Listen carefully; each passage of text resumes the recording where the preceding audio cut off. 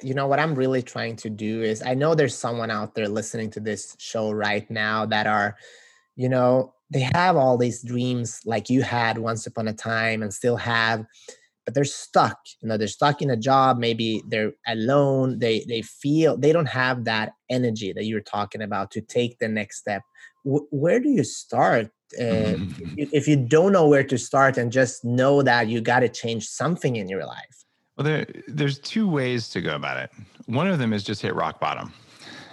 We're like, I am so miserable, I don't know what to do. In fact, this is where a lot of people end up going on a personal development path. They're like, I just got divorced.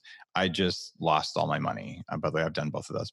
Um, I I just got really really sick.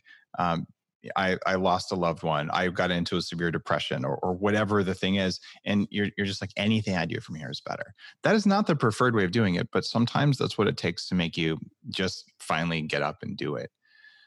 The other thing you can do is you can actually say, I'm going to commit to a process of personal development.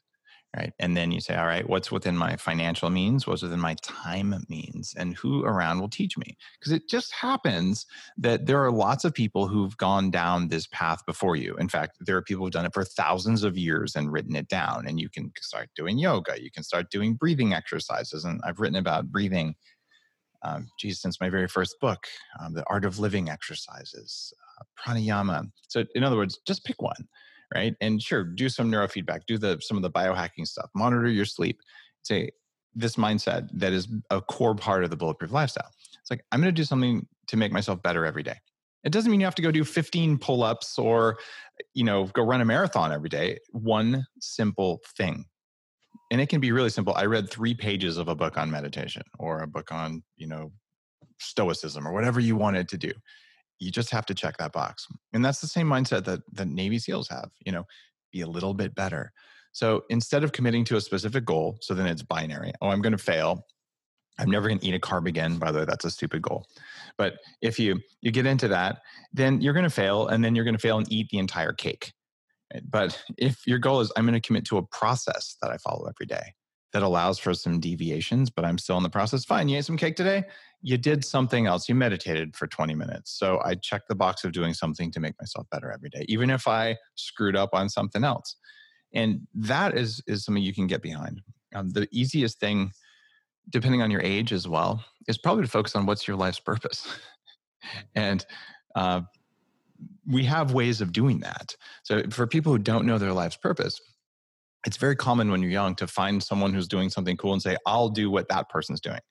And you can join a team, right? And you can follow the leader of the team on doing that. And that's a really healthy way to figure out how to move in a certain direction. But the odds are you're going to feel like that's your life's purpose, but it may not be your life's purpose. So borrowing someone else's life's purpose is a bad idea. It's got to be your life purpose. So learn from others, ask for help, ask for mentorship, but then commit to time journaling, time alone. And what we used to do is we'd say, hey, son, you're 12 or 13. Guess what? We're going to drop you off in the middle of nowhere with a knife and a loincloth. And if you're lucky, a little flint. When you know what your life's purpose is, come back. And we have a vision, come back. And I've done the vision quest in a cave all by myself in the desert for 4 days and stuff like that. And it can be really valuable. But if you're not spending time with just yourself, going really deep on journeying, breathing, meditating, neurofeedback will definitely do that for you. At least the altered states kind of neurofeedback. Or talking with people who know your elders from whatever tradition you come from. There's a reason we have rabbis and priests and shamans and really spiritual advanced energy worker therapists and people like that. They're all over the place. They'll help you tune in on what it is. And it doesn't have to be necessarily what you love, but you're like, why do you think you're here? And once you get that, you can then spread your wings, and it becomes one of those things. Instead of running away from fear, you're like, this is what I'm supposed to be doing. And when you do what you're supposed to be doing, it is effortless. It doesn't feel like work. It doesn't take very much energy. It's like there's something pushing you in that direction instead of you pushing against something. And that's where to get started. Know why you're here and what you want to be doing.